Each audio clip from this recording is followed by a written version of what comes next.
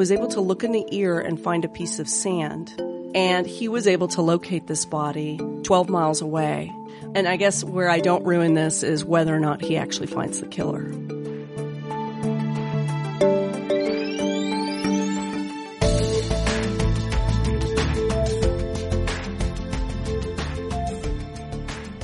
Hi, I'm Fred Burton here with our latest Pen and Sword, and in the studio is Kate Winkler Dawson.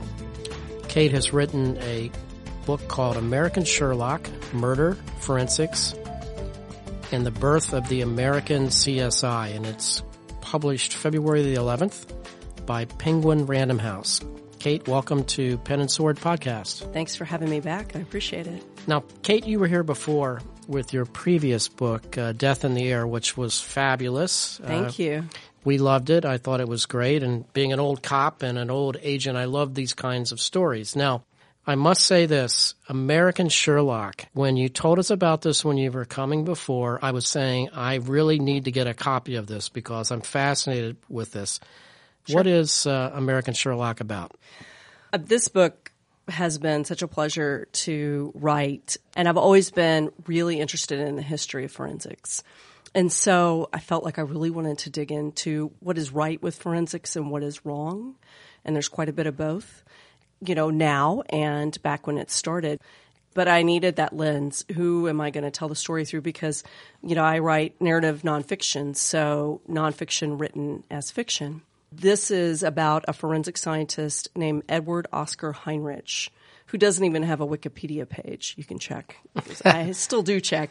He was this incredible forensic scientist who solved all of these crazy, insane cases that I'm going to try really hard not to ruin for your audience. I do it with every story I do, I end up ruining the end because I'm so excited about the stories. But he has all of these crazy cases, and he literally is a Sherlock Holmes. It's amazing. And the techniques that he used. And so it is about how he pioneered forensics starting in about 1910 on the West Coast. Literally, you know, this is when forensics is in its nascent era, and you know, that you have all of these really incredible forensic scientists who are building on tools from forensic scientists in Europe and making them better and creating new tools. And so it's how he saved lives, how he solved cases, and then really how he ruined some lives and how he used some really bad forensics that unfortunately we still use today, and why we shouldn't use them and how this all began. So it's, for me, such a wonderful story because, you know, Oscar Heinrich was a really complicated character, and I am very attracted to complicated characters. I do not believe in the White Knight. Well, no, it comes across. I read the book in probably 3 days because I've always been fascinated by forensics, and I can remember being, as a rookie cop, we did our own fingerprint work with the powder at the scenes of a burglary or an auto burglary or whatever. And of course, if you had a murder or if you had a big bombing or something, when I was an agent, you would have teams actually doing this from the FBI. And to me, the fascinating part of this is looking back on that through my lens, going back to Berkeley, California in 1933, and you're looking at the development of this and how Oscar Heinrich created these labs, and he was the go-to guy in the private sector. I know the book does a great job of these cases that Heinrich solved. So what was your favorite case, if you want to talk a little bit about that you uncovered in the course of the story? Well, there are a lot. So one of the things that you'll probably pick up on, you know, when you read the book is with each of these cases, he uses a different tool or something new comes up. I did, or it yeah. changes him. And that's what's really important for me as a main character. And quite frankly, when I saw his archive at the University of California at Berkeley, which is where he taught for many years, he taught criminology, he had more than 100 boxes. So it was overwhelming. If you've ever been to an archive before, 100 boxes is unbelievable. Yeah. I went to the archivist and just said, what are your biggest files? And I started there. So There is the Fatty Arbuckle case, which was very well known at the time. That was fascinating, by the way. Yes, and Fatty Arbuckle, got a really bad rap and had his life ruined essentially thanks to this forensic scientist. And you have a botched train robbery where Heinrich was able to pull more than 20 clues off of one piece of clothing. Probably my favorite was the Bessie Ferguson case, which is, a case of a body part. That was, hopefully your audience has a strong stomach. I think they do. Yeah, trust me, they do. They do. Okay. So I'm going to really attempt to not ruin this here, but Oscar Heinrich was sent by the police an ear with a piece of scalp attached. Right. And that was it. No other body part. They just said, we're sure this, they didn't even know it was a man or a woman. We're sure this person's dead. Well, no kidding. Yes. We need to find the body and we need to figure out who did it. And the cops just kind of said, okay, go.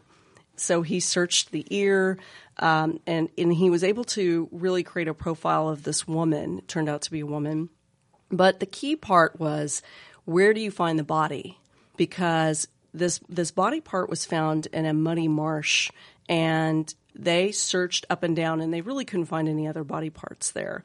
So where's the rest of the body? And that'll help identify the victim. And so he was able to look in the ear and find a piece of sand and run a test that only really, especially in the 1920s, only very few people knew how to run. But he knew it because he was a sanitation engineer in another life. And he was able to locate this body 12 miles away. And I guess where I don't ruin this is whether or not he actually finds the killer. I know. And don't I ruin won't, it, Fred. I won't. Because I do it too much. I won't ruin the end of that chapter, but I have to say that was fascinating. Again, just with my past, the ability to follow the forensics, which he developed so much, from blood splatter analysis to ballistics to the lie detector test, which, over the course of time, I have seen, for example, and I'd like for you to chat a little bit about that, because I've seen the polygraph today used in a very good way on threats, for example, threats against cabinet-level officials.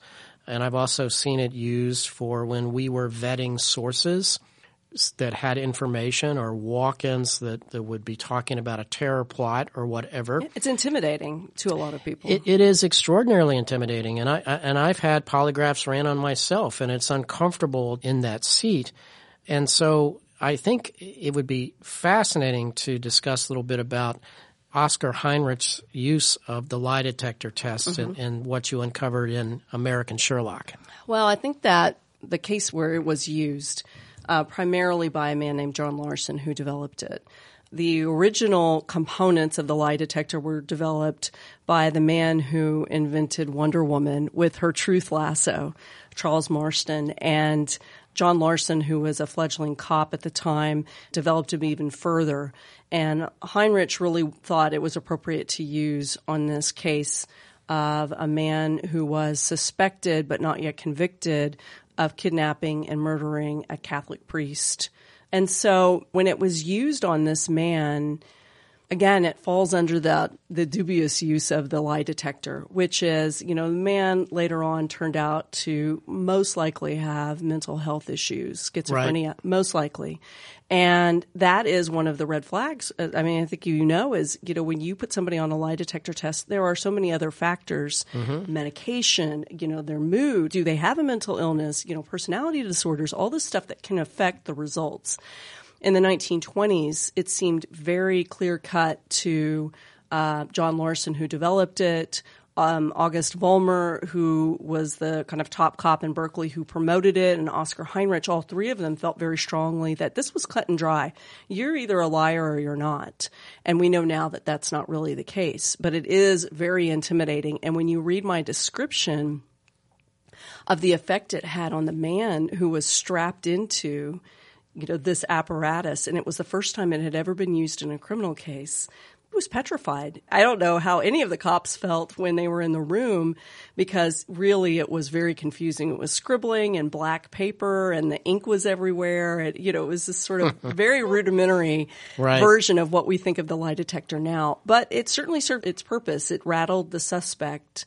But, in all fairness, the suspect had been rattled pretty well to begin with. Yes, and I have seen it used to get to the truth, or, it's another tool in the toolkit combined with everything else you're doing to vet information. And surprisingly, there's a high degree of credibility placed upon the use of the polygraph, especially in the intelligence community, when it comes to the vetting of sources. But it's been my experience, if you fast forward to today with what Oscar Heinrich and that era looked at, it really boils down to the capability of the operator too. Absolutely. And most of the operators are very good interviewers and very good investigators to begin with. Right. And much like most journalists or basic cops asking questions at times. One of the questions I had to ask was Oscar Heinrich just, and I've been around people like this in my career that are just different. They look at a problem differently, meaning most of us go about our job in a very methodical kind of process. It seemed to me that he just looked at problems differently. What do you think the psychology of the man was as he was looking at these cases? When I was talking to a friend of mine who's a psychology professor at the University of Texas, I was describing his archive. And his archive really defines to me who he was. And he saved everything you can think of. He saved every case file. He had 3 loaded weapons. I had to petition UC Berkeley to have the archive cataloged finally after 65 years. It was just so large, and nobody had ever asked for it to be open. And so there were these 3 weapons that were loaded that the UC Berkeley police had to come and remove the firing pins because obviously they didn't want me handling any of that. And there were locks of hair. I mean, it was really incredible what he had. But everything had a purpose. And what I learned about him, his father had a tragic ending when Oscar was a boy. Yeah. And that all of this played into this incredible amount of anxiety he had over control. And he was a very, very controlled man. So my psychology friend said, for sure, OCPD, so obsessive compulsive personality disorder, which is where the productive hoarding came in. So I found just boxes full of journals that he kept for decades, for most of his life. And it was literally he sat down daily and wrote every single thing that he spent, bread, 50 cents, milk, 5 cents, whatever it was.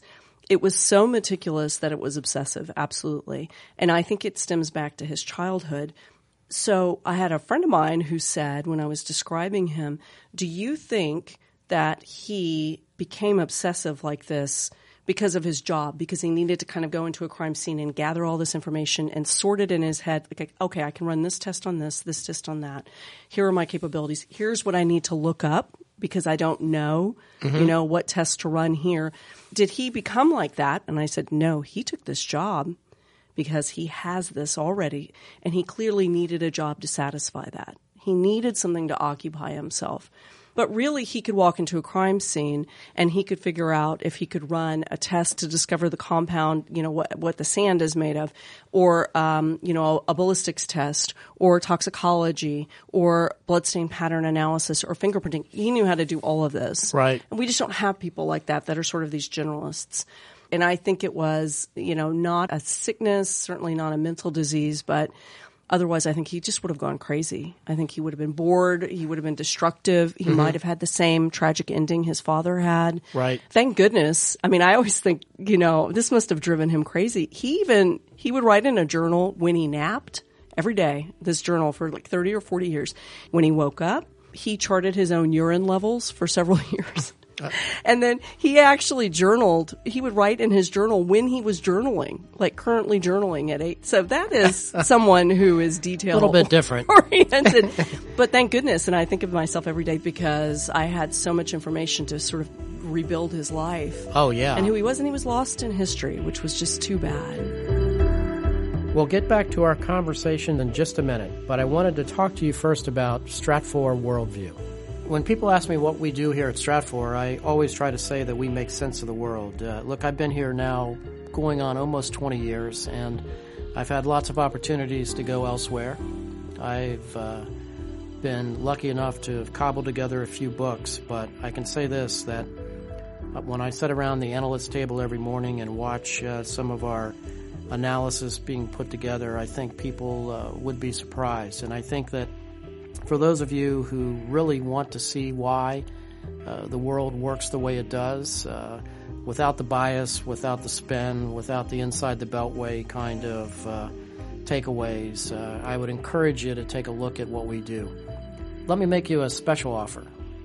Go to stratfor.com/Fred Burton and take a look at what we do every day. I don't think you'll be disappointed.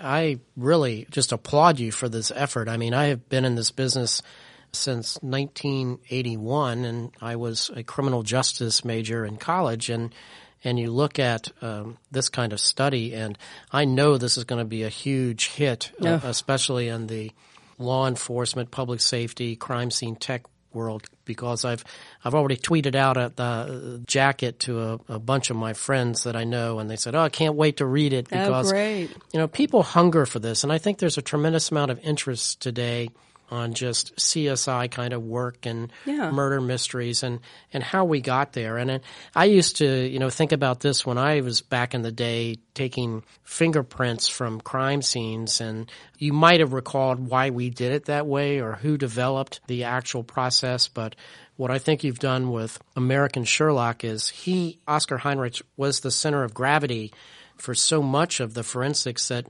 we rely upon today.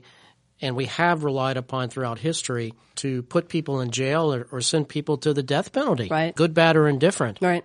And in 1 year, 6 different men to death row in San Quentin. That's a lot. Do you think that bothered him? I think he had to be confident in his results. So I don't think so, because I think he felt, that would be serving justice. I think when he felt badly was when he couldn't solve cases. And there are kind of, there's one or two cases in here that really stumped him and upset him. He very rarely, even though he was clearly wrong in certain cases, in a couple in here, also in this book, he very rarely would admit it. And that's, again, sort of we see that now with some of these innocence cases that are coming out, and the prosecutors are still in denial. And so what I take away from the book, because I always, I talk to my editor when I'm pitching a book and I say, I want a call to action, or what is the thing that needs to change? What does this teach us, and what's the thing that needs to change? When you walk away from the book, you very clearly understand that there are many, many, many poorly trained, quote-unquote, forensics experts in this country. And one of my favorite reporters is a woman named Pam Koloff, and she writes for the New York Times Magazine. She had a fantastic article about bloodstain pattern analysis. She was able to take a 40-hour course, that's it, 40 hours, in Oklahoma, and qualify after that course and passing the test as a bloodstain pattern analysis expert. Wow. How is that even possible? And the issue that we have in our country is there's no real regulations. It goes state by state, and there's guidelines here and there. And so, what I walk away with is that with forensics, you can't lean as heavily as we thought. We really have to lean on good detective work, people who are unbiased, really digging into stories, not dismissing suspects or not honing in on certain suspects for the reason that, we're running out of time, or really media pressure is what I see the most. And then, we end up with these wrongful convictions. I think that's a very good point, Kate. Yeah. And I've seen that too, and especially in the international arena where we would go overseas to investigate a bombing or a plane crash or a terrorist attack. And trust me when I say this, there is in some places just zero threshold other than we know this person did it. But I think you raise a very good point with that. One of the things that you see with Oscar Heinrich is the huge amount of confidence that he has in these forensic techniques that are just starting. Right. I mean, literally, he was either the first or one of the first handful of cases where someone testified in bloodstain pattern analysis. And it has essentially been discredited now. Again, it's with a lot of these forensics, including DNA, you can certainly walk away having a feeling of what happened and being moderately sure what happened, but the detectives or the investigators still have to do the footwork to create a case. Mm-hmm. I remember talking to a prosecutor who said she would always rather have a very strong circumstantial case instead of having just DNA evidence. Yeah, I think that's very well said. I don't disagree with that as well when you're trying to build a case. I saw an explanation once with an individual, an agent, that kept stacking up pins and said if you take this one pin, this one fact, it doesn't really mean a lot. But then as you throw these, you keep adding to the pile, and the next thing you know, you've got a stack of 20 or so pins. It's unbreakable.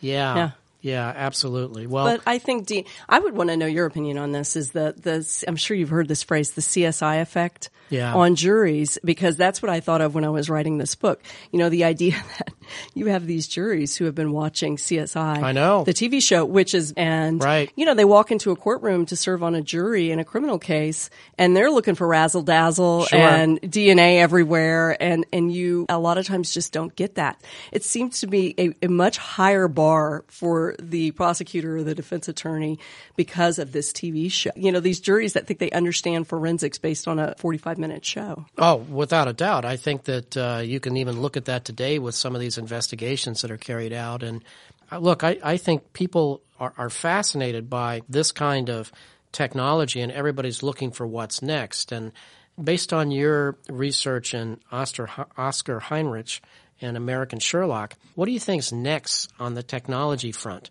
Because I look at things like facial recognition and AI, but what's next? What's the next, or what would Oscar Heinrich be looking at today if he was still alive? Neuroscience in the what courtroom. Way? Well, we are seeing now an increasing amount of neuroscience evidence that's being entered into court cases. So, you know, when a defendant comes in, and I think we see a lot of this in death penalty cases and capital cases when they're coming up for appeals, and it is the brain scan or the CT scan, you know, whatever, that is entered. And there are claims that because of an abnormality in the defendant's brain, that these are mitigating circumstances. They should not be put to death. They shouldn't be on death row, or they should be released or have a lighter sentence or committed in some different way other than prison. And it's very scary because what we know about the brain now is such a small amount. It's like 1% when I talk to a neuroscientist about what we know about the brain and whether or not we can blame the brain. Is it a mitigating circumstance, how your brain is structured, or if you had brain damage when you were younger? I'm bringing this up because I'm on the podcast that I'm doing. One of them is about it's called the brain defense. It's a really dangerous precedent. And I think that probably Oscar Heinrich would have really latched onto this and been fascinated with it. No doubt. And might have used it for good or for bad. I mean, you know, we just don't know. But any new tool that can distract a jury, I think both sides will take, unfortunately. And exploit. Well, and what you'll find in this book, too, that is so relevant now that I'm sure you can talk about also, is the battle of experts. Right. If I'm the defense attorney and you're the prosecutor, you can bring a toxicologist in and I can bring my own in, and they'll disagree with each other. Mm-hmm. And then the jury's left with saying, what? Yeah. What do we do? Well, I don't even know what to do. Yeah. You know? Who do we believe? Who do we believe? And, you know, they cancel each other out. Sure. Or a friend of mine's a defense attorney who is now retired.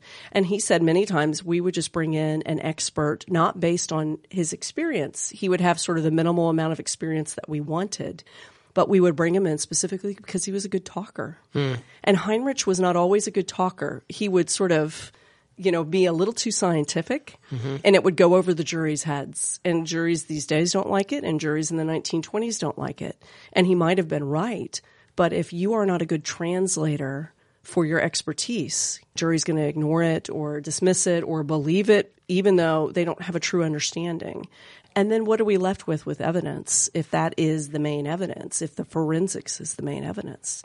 That's why I kind of come back to that circumstantial case, the pins, the unbreakable, you know, pins of circumstantial evidence. And ideally you have all of it. Yeah, in a perfect case. But you know what?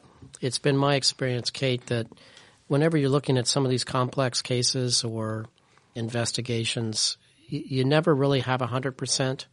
Right. And you kind of build up and build up and build up until you got that preponderance of evidence that might indicate that. And then, but that's thorough work. That's thorough investigative work. I agree with you. Right. And then, of course, there's icing on the cake in the community, in the law enforcement community, that, oh my goodness, if the FBI lab comes back with a hit that puts that person at that scene, then that's a slam dunk case. Right. And so there is still that perception at a working level that at the end of the day, if you've got forensics to kind of support that investigation, Absolutely. that you'll get there. Now, tell me a little bit about your podcast. Well, the podcast is very much in the same vein of my books. I'm just not going to be able to ever break out of this cycle, this unfortunate cycle I'm in. Really, it is science mixed with murder, which is the best kind of murder, is sciencey murder, and stories that we can learn from. What's it called? Tenfold More Wicked. And it's a quote. Love that title. Yeah, thank you. It's a quote from Jekyll and Hyde. Jekyll describing when he became Mr. Hyde and sort of, like how much more wicked he is. Tenfold. Tenfold. And I am particularly interested in the duality of people and men and women and particularly kind of in the criminal setting. Season 1 is about a man who was a genius and who was an expert in linguistics in the 19th century, and was also a killer, a horrible killer. Wow! And how the people in the 19th century could not understand how someone could be so wicked and so brilliant at the same time. Mm-hmm. And when it came time to finally, after 30 years, he's finally caught and execute him, you have these luminaries in New York in the 19th century, like Mark Twain and Horace Greeley, defending him and saying, wait, this guy's far too brilliant to execute. So let's save him and see if we can harness his brain for good instead of evil. Unbelievable. And is he a psychopath? And what makes a psychopath? I have his family, who is still living on the same farm where he lived, 150 years ago. That's amazing. Yeah, the family part of this is really important to me. So I have the families in each of these seasons. One of the other seasons is about some very famous Scottish serial killers who killed people to then sell their bodies to an anatomy professor. And what I talk about here is the importance of body donation and why body donation to medical schools has gone down in contemporary times. And it's dangerous because you're graduating doctors who have never worked on a cadaver. I go to the Body Farm, which is at Texas State, which is incredible. It is. And I talked to, the man there, the director who runs it, about how they use their donated bodies to solve crimes. The FBI is there. Everybody, all of these national law enforcement agencies come to the Body Farm. They were just preparing for the FBI to come in, and they were going to set a home on fire. They had built this house, and they had, of course, cadavers in there, so they could teach the FBI what happens to bodies when they're caught, in a burning home. So hopefully the storytelling and the creepy music and taking us back to 19th century Scotland, but also really talking about why these stories are important and what we can learn about true crime. I love telling these stories, what they ate, in Gilded Age New York, how Oscar Heinrich, when he was a child, was visited by the Salvation Army, Santa Claus. And that stuck with him. And it stuck with him, and why it stuck with him, and sort of what poverty was like for him. And that all informs us of what that time period, what the 20s were like in America. And so, those are the stories I love to dig into. Well, you've done a great job with that. Thank you. That is high praise indeed to your audience, because I know you're a discerning reader, so I really appreciate that. Well, Tenfold More Wicked. I can't wait to start listening to that. I'm probably now going to have to sleep with 2 guns under my pillow after listening to that, Kate. Okay, now February 11th, Penguin Random House is coming out with the book. Yep. American Sherlock, Murder, Forensics, and the Birth of the American CSI by Kate Winkler Dawson. Trust me when I say this, you won't be disappointed with the story. Thank you for being here today, Kate. Thanks, Fred.